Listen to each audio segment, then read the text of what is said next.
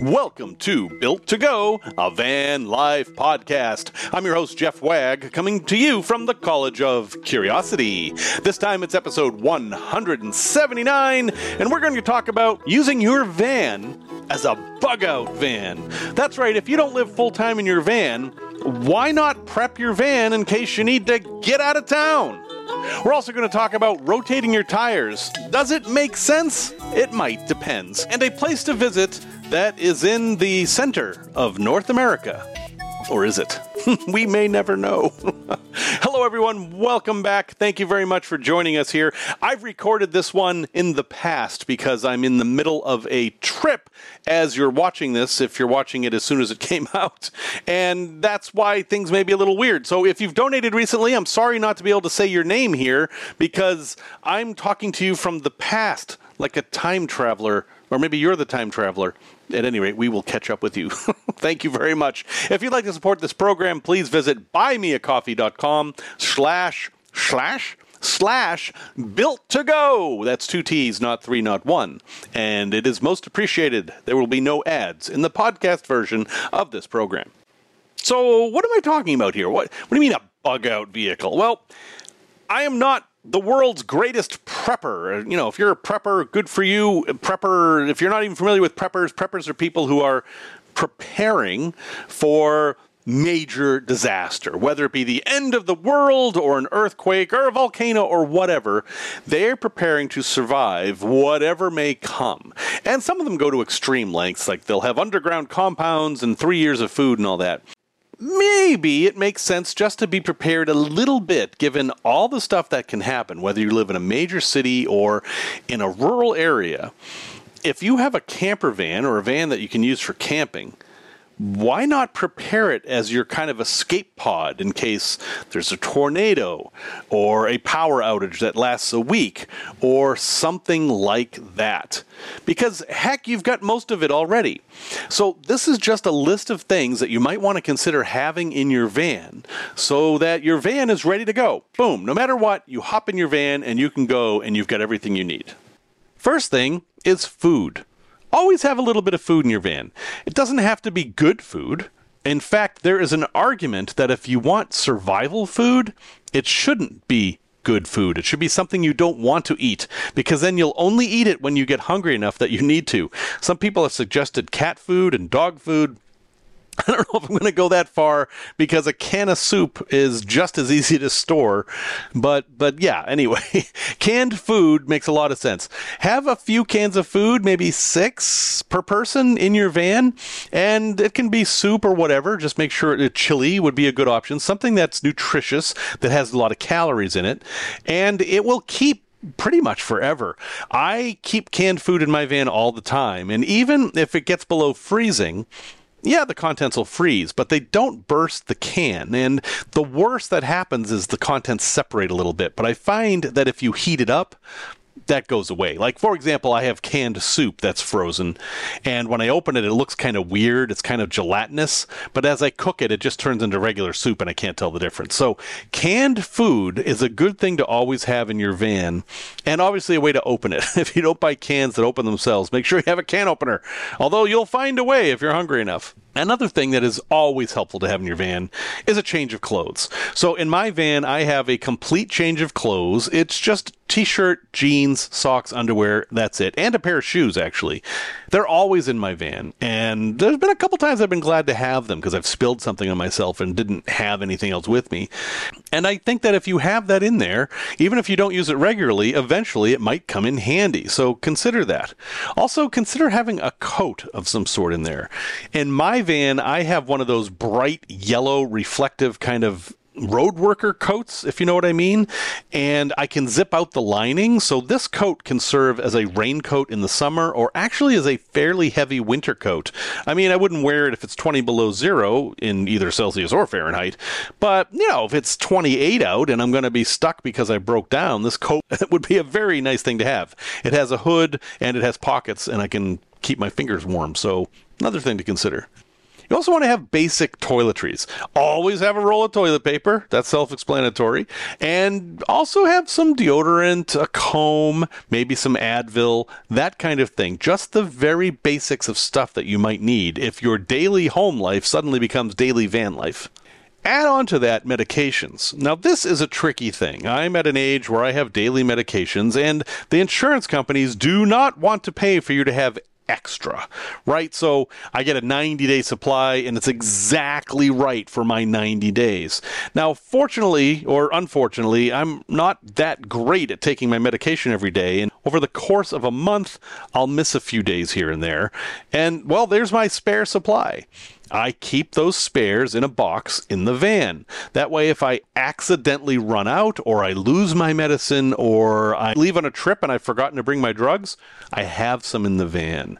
And that has been very handy. I've used that more than once. That's something that's come up a few times. So figure out how, but find a way to keep some extra prescriptions in the van because you may end up needing them. In the U.S., in most places, you can get an emergency 5-day prescription, even without a doctor. If you've had a prescription in the past, then it's not a narcotic, if it's like a heart medication or blood pressure medication or something like that.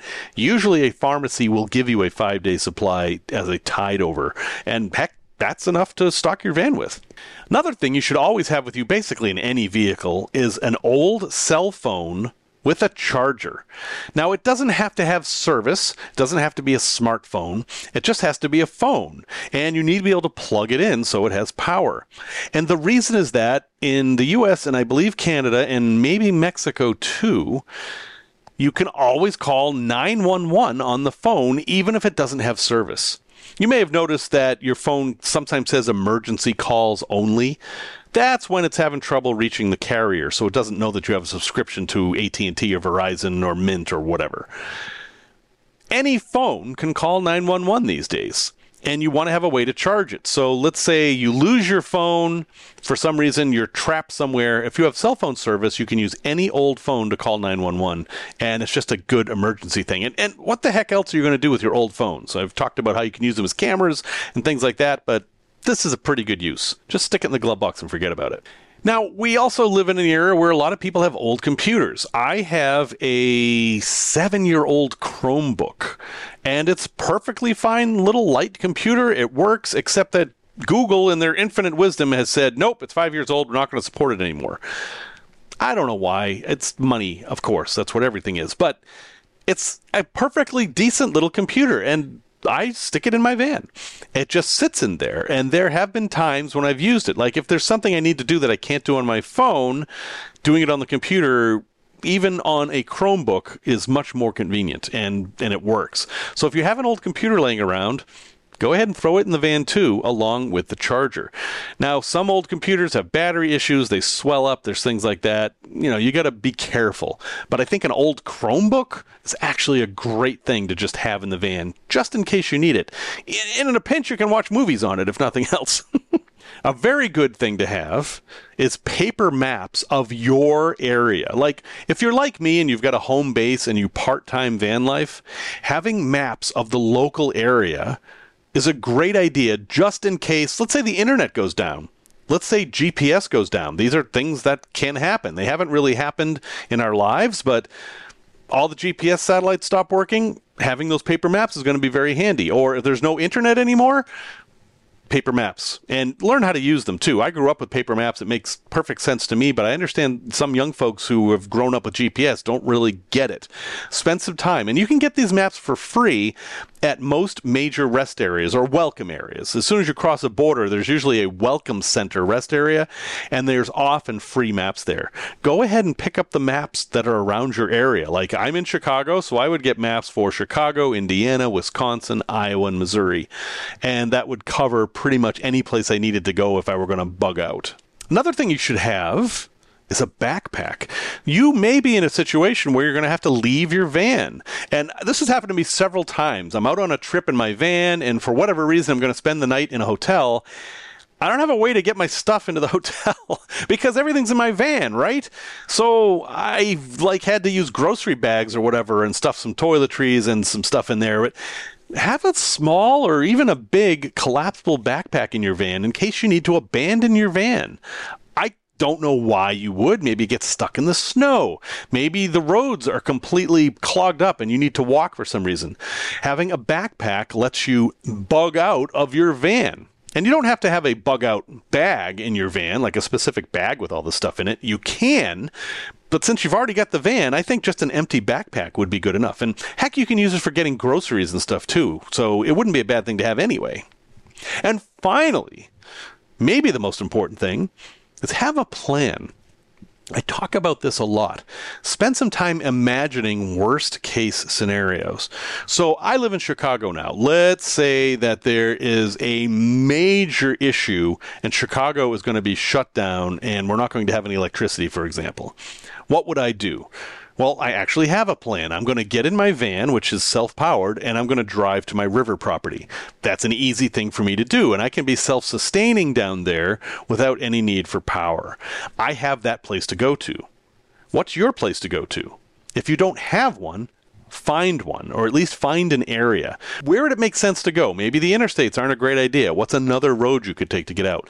Just think about that stuff, because you don't want to have to think about that stuff in an emergency. You want to plan for it ahead of time.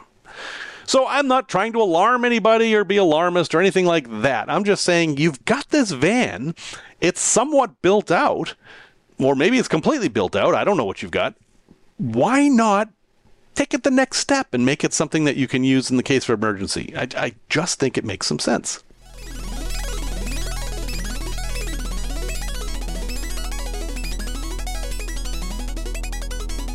Tech Talk. Should you rotate your tires? So rotating tires, this is, when I was a kid, I heard the term rotating your tires and I was like, aren't they always rotating? Like when the car moves, don't they rotate? That is not what is meant by rotating tires. Rotating tires means you take the wheels off of the vehicle. Preferably, you then rebalance them on a balancing machine, and then you put the wheels back on in a different place. You're rotating the tires around the vehicle. And there are different patterns to use. Depending on what kind of tires you have and what kind of vehicle you have, you might just swap left and right, or you might swap front and back, or you might do an X. And that depends on whether you have a directional tread tire or if your vehicle demands that. So you'll have to do your own research on that.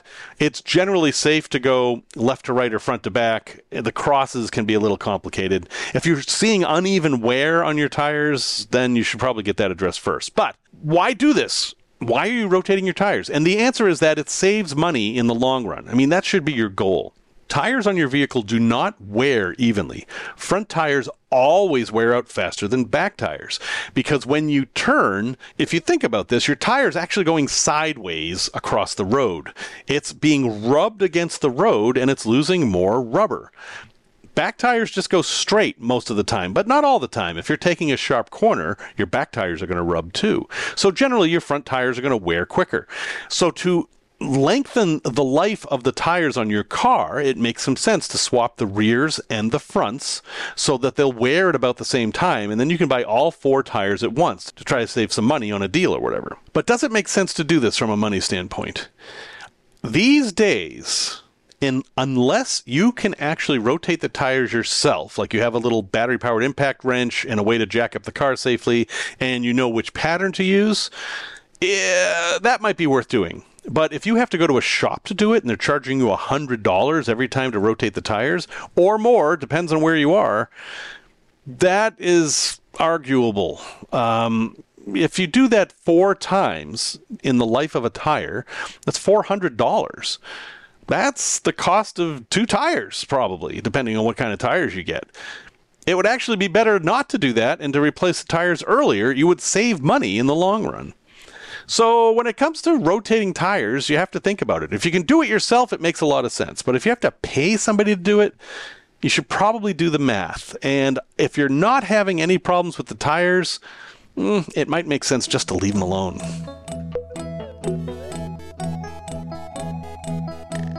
Product review. Amazon Prime. I've had Amazon Prime since the day it came out, which was I don't know, 25 years ago? I don't remember how long ago it was. It was a long time ago. And I love Amazon Prime. I always have. Now, I know some people don't like Amazon. They're destroying the world. I understand that. We're going to ignore that for now. But let's say that you're somebody who is okay with using Amazon. But Amazon Prime is $139 a year. Is that worth it? In my opinion, oh, yes. Oh, it is so worth it. I mean, consider this. Amazon Prime gives you free second-day shipping on quite a few items. If you're in a major city like I am, you can often get same-day or even within an hour shipping here for certain items, which I think is crazy. And you don't have to pay any more for it. And if you're not in a rush, Amazon Prime will let you get all your deliveries on one day of the week and then give you credit for watching movies and stuff like that. So, okay, that's nice. I mean, when it first came out, that's all you got with Amazon Prime. But now, it also comes with streaming videos. So for $12 a month, you're getting shipping on all these things and you're getting a streaming service. And $12 a month is less than a lot of the streaming services are. And it's real streaming. This isn't some like, oh, it's just okay. I mean, they've got movies, they've got original shows, they've got just as much stuff as the other streaming services. Of course, it's different stuff. We're in this crazy world that every show that you like is on a different streaming service, so you have to subscribe to 30 of them if you want everything. But if you're just looking for a way to watch some TV, Amazon Prime provides it for you, included with the service. But wait, there's more! They also have games. There are games you can download with Amazon Prime. And if it's an Xbox game or something like that, Amazon Prime often has special bonuses if you are a Prime customer. For example, you might play Grand Theft Auto 5 and you'll get a bonus of an extra $1 million to spend in the game just because you're an Amazon Prime customer. Those offers change all the time. You also get free audiobooks and you get free ebooks. You can subscribe to medications. You can have Amazon deliver your medications. There's a lot of stuff you can get with Amazon Prime. But the thing I actually like the most, the thing that keeps me a loyal Amazon customer, to the extent that I feel funny about ordering stuff from anywhere else, and holy cow, what a marketing trick that is. They've actually trained me that there's something wrong with buying something from somebody else. I mean, it's the customer service. I know there's some horror stories out there, but the customer service with Amazon has been always top-notch for me, such that if somebody steals a package, which has happened quite a few times, they will send a new one instantly. No questions asked. And if a package is lost, they will refund me for it. And if it shows up later, which happened to me just a couple days ago, oh, that's okay. You get to keep it. Everything has been great. As a 25-year customer, there's maybe been 2 times they've done something to annoy me. And most of the time, I'm just blown away at how good the customer service is. And it's one stop. If you buy stuff from Amazon, you know where to go to get help. You don't have to figure out, oh, geez, I bought this from this site over here, and they're only open on weekdays. Amazon Help is always available. So I'm a big fan of Amazon Prime. I am concerned with how they're taking over the world. I'm absolutely concerned with some of the shady stuff they've done with third-party manufacturers, how they treat their Amazon marketplace people, how they treat their employees. I am concerned with all that stuff. But as a consumer, can I recommend Amazon Prime? And the answer is yes. I think it is a bargain. And I think if you had one subscription service for van life, Amazon Prime makes a whole lot of sense. Plus, it's really good for people who move a lot. You can have the packages delivered wherever you want. You can even change it in the middle. If you live in Topeka and suddenly you're going to go on a vacation to Florida, you can reroute the package to a box at some place in Florida and just pick it up at the box. It's really, really very, very convenient. So, folks, I have a link in the show notes. It is an affiliate link. I'm not pretending here that I don't make a little bit of money if you click my link and sign up for Amazon Prime. And if you're lucky enough to be a student, it's half price. That's right. It's only like $7 a month, and you get all the stuff I talked about. The only thing you can't do with the student account is share it with a household member. If you're a couple, you only need one Prime account. You can share the stuff. But if you're a student, you get one. But, I mean, how big of a deal is that? You know, if John and Jim are a couple, you can just have John be the one that always orders the stuff from Amazon. This is not a difficult problem to solve.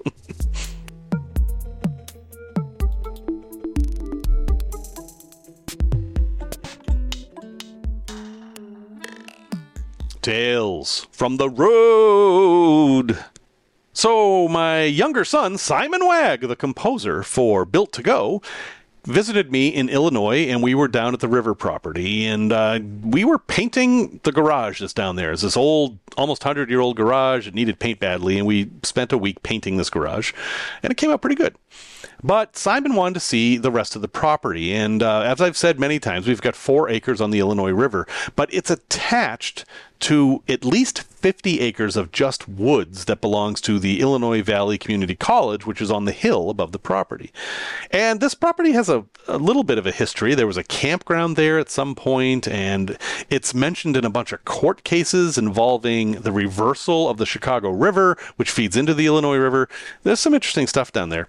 And I have walked around in those woods and found things. Like I found all these old structures like power poles and these weird holes in the ground. And this one building, this brick building with a door that did not have a visible lock on it, but was locked.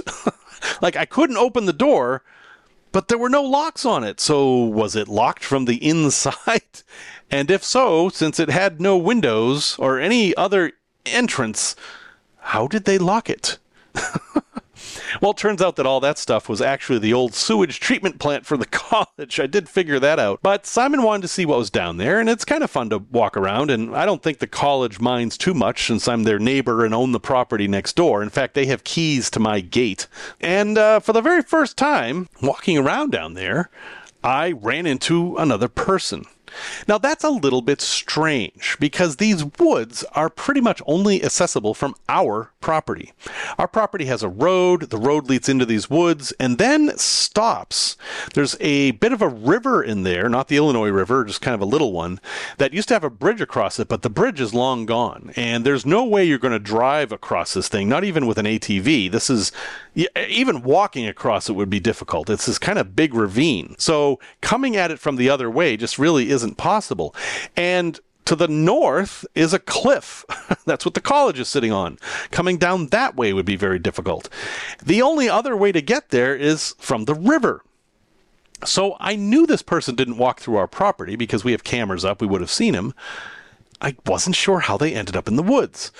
But hey, it's not my woods, so I didn't even make eye contact with the person. They were far enough away. But when they saw us, it was just one person, they kind of looked upset. They looked disturbed, and they averted their gaze and kind of walked away. And I was like, okay, I don't know what's going on here, but it's not that big of a deal.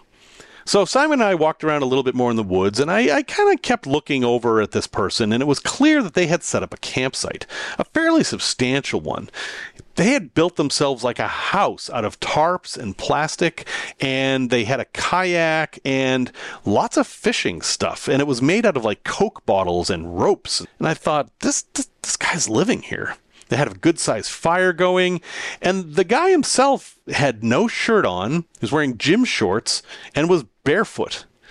Now, these woods are filled with nettles and sharp sticks and lots of flotsam and jetsam, and not a good place to be walking around barefoot. There's lots of broken glass and stuff. And I'm just like, I really, really have to talk to this guy. I have to make sure he's okay, and I also have to make sure he's not a threat of any kind. So I tried to do it in the least threatening way possible. I walked down to the river and walked along the beach. It's not much of a beach, but there's a little bank that you can walk on by the river, the Illinois River, that is, the big river. And that's public property. While the land is private property, the water line is public property. That's a law in Illinois. So there's not much he could say, not that he owns it anyway. And I yelled at him. I didn't get close. I yelled up to him and said, "Hey, do you have everything you need?" I figured that was a non-threatening way to introduce myself. And he answered, "Yes, in fact, I have more than I need," which I thought was interesting that a shirtless, shoeless guy living under a tarp would say that. It's an interesting thing to think about. So I talked to him a bit, and I explained to him that he was actually on private property. It wasn't my property. I owned the property next door. And that if he would come up to my property and the properties beyond it, people wouldn't like that. I basically said, I think you're fine here, but if you go up the river, you're going to run into people with cameras and people who are wary of trespassers. And he was totally cool with that. He said, oh, no, yeah, I'm happy right here. I thought this was just river property. And talking to the guy, I found out that he's kayaking down the river and building campsites as he goes. And he'd been there for a week. So this guy had been living in the woods for a week, and he was fishing for catfish in the river. He had these really big hooks with I don't know what he was using. I think it was hot dogs, which is a fairly common thing to fish for catfish and carp for. And that's how he's sustaining himself. And he said he was catching so many fish that he felt bad because he couldn't eat it all. So I had a lot of thoughts about this. My first thought was that my neighbors would not like this at all. If my neighbors found out that there was a guy living in the woods, they would probably try to do something about it. And then I thought, no, as a van lifer, as somebody who heads out and sleeps in his van in places that people might not like, I felt a little bit of comradeship with this guy, and I thought, he's not bothering anybody. He's built a little house there, and he's fishing, and there may be some trash involved, but the area is filled with trash anyway from a flood in 2014. Basically, all the stuff in the river washed up here, and the college owns the property, and they kind of have abandoned it. I'm like, I don't know this guy's story. I don't know if he's doing this as an adventure or if he's homeless or what. It's not bothering anybody. I'm going to leave him alone. And that's exactly what I did. And so far as I know, he's still there. I don't know what he's going to do in the winter, but I do know that he's never bothered me, never bothered my property, and he hasn't bothered any of my neighbors' properties because he'd have to come through our property to get to them. So I figure if somebody's living their life and you can leave them alone, why not just leave them alone?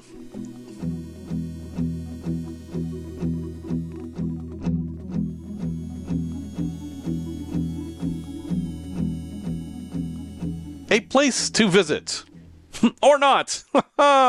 Yeah, so I thought, let's visit the center of North America. And the center of North America, in most trivia questions, I think, will always be answered as Rugby, North Dakota. And doing a little bit of research on this, I found out that it's just because they said so. They said, we're the center of North America, and they built a monument. But they're not. They're not the center of North America. There have been a few different measurements of what the center of North America is, and North America changes its definition over time. I mean, Greenland's part of North America. You may not have considered that, but that's one definition. Hawaii is not part of North America, but it's part of the United States. It's just part of, you see that definitions get a little murky here. But one of the standard definitions was that in Rugby, North Dakota, south of Rugby, North Dakota, was the center. However, south of Rugby, North Dakota, there is Robinson, North Dakota. And Robinson, North Dakota said, well, since the center of North America is south of Rugby, and we're south of Rugby, heck, we're the center of North America. And so they claimed that they were, and they claimed that this particular bar in Robinson, North Dakota is in fact the center of North America. And then they wanted to promote this a little bit, so they decided to get the trademark on the term center of North America. And they found out that it had lapsed, and they got the trademark for that term. Now, Rugby, who bases their limited tourist trade on the fact that they are the center of North America, wasn't happy about this, and they took Robinson to court. And there was a major court case, and it cost tons of money. Neither of these communities is wealthy, and at the end of it all, it looks like the center of North America is, and you can't make this stuff up, Center, North Dakota. That's right, the town of Center, North Dakota. It's like they knew something when they named the town. That is much, much closer to the actual geographic center of North America. So Rugby and Robinson can build monuments and fight over it, but if you really want to go to the center of North America, you want to go to Center, North Dakota. How strange is that? Center has a population of 588. This is not a big place. And I'm going to read you the paragraph from their official town website. It says, Center, the progressive town located just minutes from the scientific center of North America. Notice the scientific center. A welcome welcoming community with great job opportunities and friendly residents. Center offers a wide variety of recreational activities and numerous civic organizations to keep you active and involved. Find out why we say the rest of the world is okay, but it's better in Center. So, folks, if you'd like to go there, you can. And on their website, they actually have the coordinates of the Scientific Center of North America. And those coordinates are 47.1164 degrees north and 101.2996 degrees west. And if we put those in the map, you can actually just put coordinates in Google Maps if you didn't know that. You get the intersection of 1st Street and 38th Ave Southwest in Center, North Dakota. So it's kind of right downtown. I don't know that I'm going to trust Center to tell me where that is. But anyway, if you want to try to figure it out, you're at least down the street from a few different bars, including the Lone Wolf Saloon and Wolfie's Bar and Bottle Shop. And you're going to get some stories out of those places.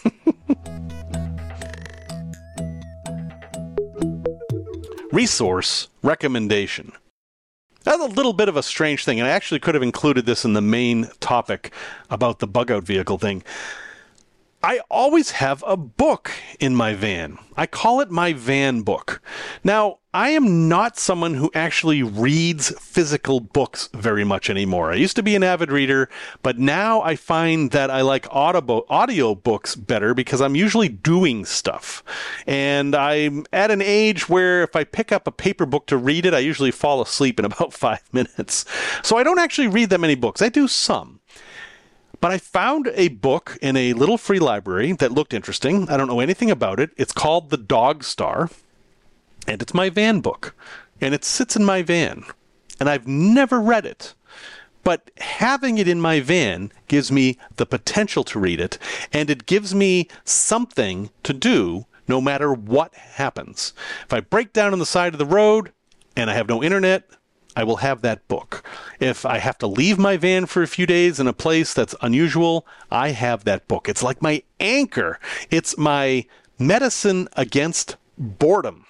Now, I grew up as an only child, and boredom was a huge, huge problem for me as a kid. I hated being bored. I would go to extreme efforts not to be bored. In fact, I would plan on finding ways not to be bored. It was that much of a problem. And today, with smartphones and Xboxes and everything, being bored seems like an impossibility. But as a kid, it was a real problem. And just having this book there is just like my little security that I won't be bored. And I thought maybe I'm not the only one in this situation. So what the heck, folks? Go to a little free library. They're all over the country. You can find them at littlefreelibrary.org. And pick a book, maybe something a little unusual, maybe something that you wouldn't normally read, and just put it somewhere in your van. And it's like a little bug out against boredom thing. Maybe you'll read it someday. And don't stop yourself from reading it. If you want to, go ahead and read it, because you can always get another one. But always have an unread book in your van, just in case. Well, folks, thank you very much for listening to episode 179.